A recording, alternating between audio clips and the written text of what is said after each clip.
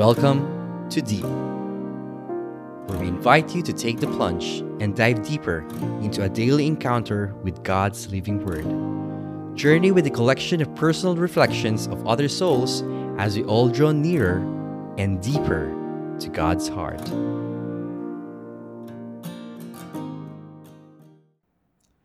Alright, welcome again to another deep episode, Awesome Monday. Our gospel for today is taken from Matthew chapter 8 verses 5 to 11. When he went into Capernaum, a centurion came up and pleaded with him. "Sir," he said, "my servant is lying at home, paralyzed and in great pain." Jesus said to him, "I will come myself and cure him." The centurion replied, "Sir, I am not worthy to have you under my roof. Just give the word and my servant will be cured. For I am under authority myself and have soldiers under me. And I say to one man, 'Go,' and he goes. To another, 'Come here,' and he comes.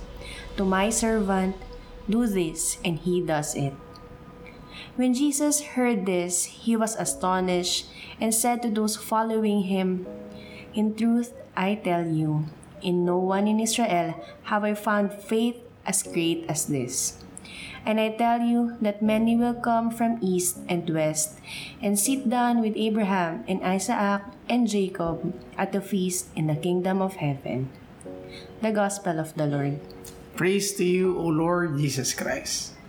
Alright, to start off, I want you to give three things that you're going to do kapag ka meron kang pabibisitahin sa tahanan mo. O sige, halimbawa ikaw, Oo. bibisita ka sa akin. Oh, sige. Una, mag-iisip ako kung anong iluluto ko. Okay. Maglilinis rin ako ng bahay. Okay.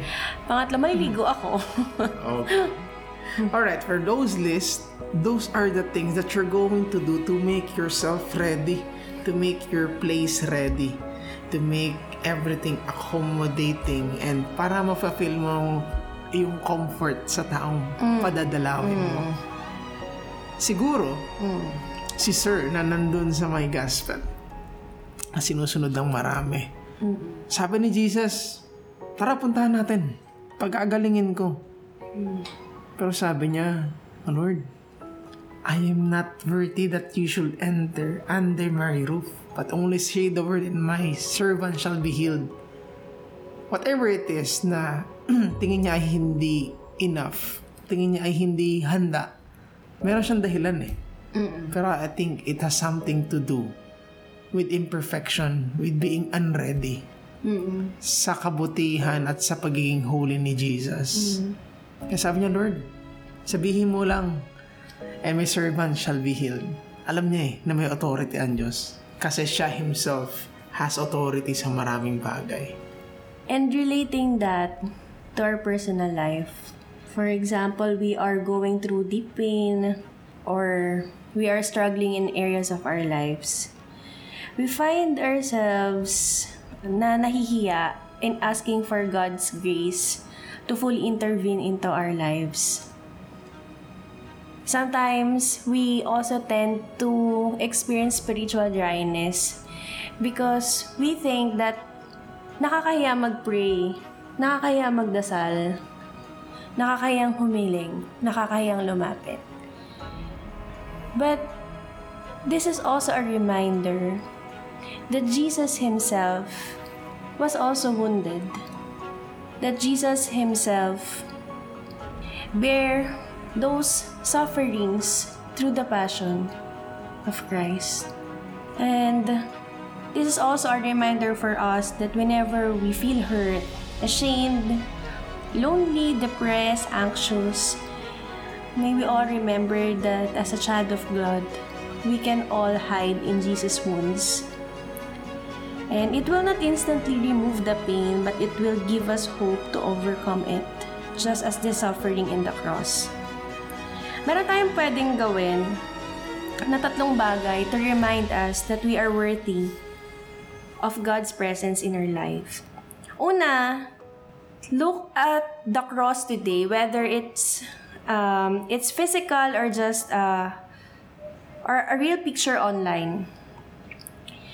Secondly is to realize that the suffering of Christ in the cross gave us the blessing of life and protection. And third, declare to yourself that I may be hurting today, but that's not the end of the story. And through Christ's sacrifice, I have been given a hope to endure, overcome, and thrive, and I'm worthy of His love. Amen. Kung meron kang tatlo, meron naman akong dalawa.